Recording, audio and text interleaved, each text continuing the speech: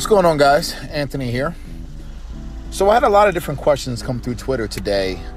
I've been honored and privileged to be able to build up a little bit of a brand where we have a lot of different leaders, employees even, kind of go along and ask me a variety of different questions that pertain to culture, questions that pertain to leadership, questions that pertain to just developing a brand and a business. And one of the questions that stuck out to me, which is a very consistent and very common question, was how do we create a positive work culture?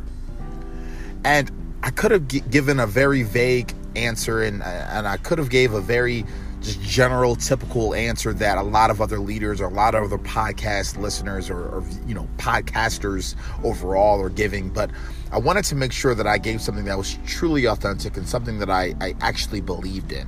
So I'm just going to take the next minute or two to kind of tell you what I genuinely think in my heart and my soul, which is one of the foundations to creating a positive work culture. And the answer to that, from my standpoint and my perspective, is being a man or a woman that honors what they say. And what I mean by that is standing by your word, doing what you say you're going to do, and living by that. And I think it's so valuable and so impactful to the positivity that flows throughout the culture. What a lot of people don't talk about is culture. If you really think about it, culture really means the internal conversations and communications that are happening when the CEO or the general managers or the floor managers or the executives are not there. Culture is a lot of what's happening on a day-to-day basis in the internal contract of the organization.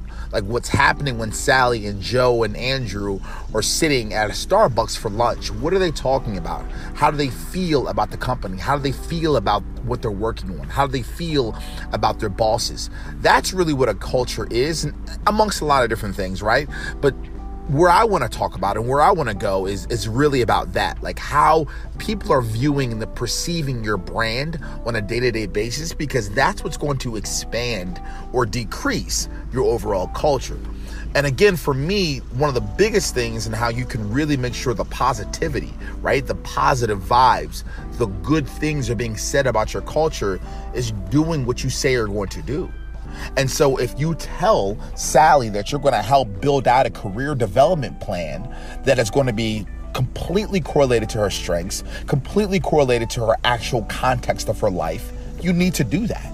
So if you tell her that you're going to make her into an account executive and you're going to give her all Fridays at 3 p.m. and you're going to organize a benefit structure that benefits her kid and the daycare that they want to go to, like actually do that. Don't have her get off work at 7 p.m. Don't forget about the daycare, structure that you said you were going to put in place. Don't forget about all the little specifications that you said you were going to do. Don't generalize her and put her in this pigeonhole and make her like everyone else.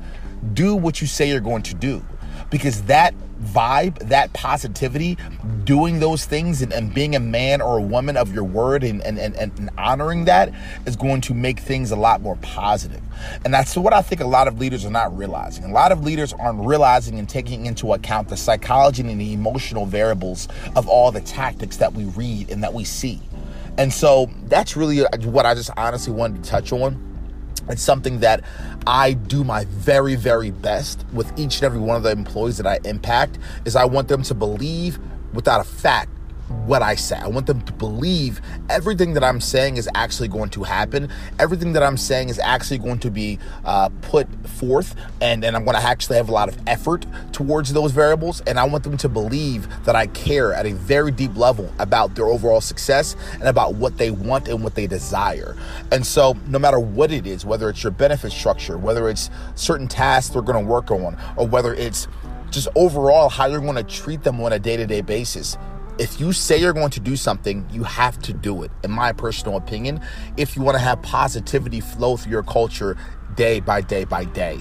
And so that's just the first thing that popped in my mind when I saw this question come across, because it just means the world to me that people are happy and that people are positive. But the only way to architect that is by doing what you say you're going to do and delivering on your word. And if you can't deliver, at least deliver on your effort, at least deliver on your hustle, at least deliver on your transparency. And so, again, not to just keep reiterating myself, but that's really what I believe in. That's really what I think should happen more inside of these organizations with leaders. So, like I always do, if you're a leader right now listening to this, or if you're a future leader listening to this, or let's flip it around like I always do, if you're an employee that's going to be listening to this, don't ever work for a brand or work for a leader or be associated with a company that lies to you or that amplifies certain things and then doesn't deliver on that amplification or that exaggerates things. Don't ever do that. Be in a company that is organic, that is honest, that is authentic. They are doing things at a very authentic level that you know for a fact is going to be consistent. Try to find a brand that does those things. And, I kind of don't want you to do this, but if you really want to kind of see things, test some things out. Like, ask for a certain thing that you know is probably going to get an answer of a yes, and then wait and see if these things are delivered. Wait and see if the value is actually brought across the table. Wait and see if things actually happen according to what the plan was, or wait and see if the effort to get to that goal was put in place as well. And so these are just my gut thoughts on these perspectives of how I think positivity is created. Because listen, I mean, it's pretty simple. If you do that, right? Like if you deliver on what you say you're going to do, or if you actually try to deliver on what you say you're going to do, Sally's going to tell Andrew. Andrew's going to tell Bob. Bob is going to tell Derek. Derek is going to tell Zach. Zach is going to tell Samantha. Like these conversations are going to be consistent throughout the brand. And people are going to start to respect you for at least giving enough crap to try. They're going to respect you for making a true effort. They're going to give you enough respect for making things happen that you say is going to happen.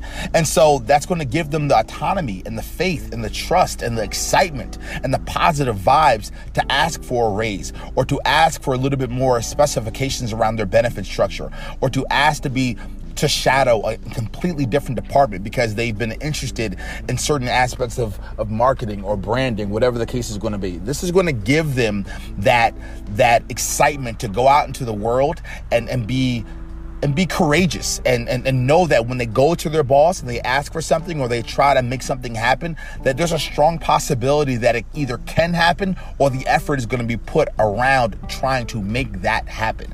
And so again, for me, positivity is one of the biggest things that is going to make a culture grow, make a culture sustain, make a culture something you want to be a part of as an employee. And the biggest thing to that is doing what you say you're going to do. Thanks a lot.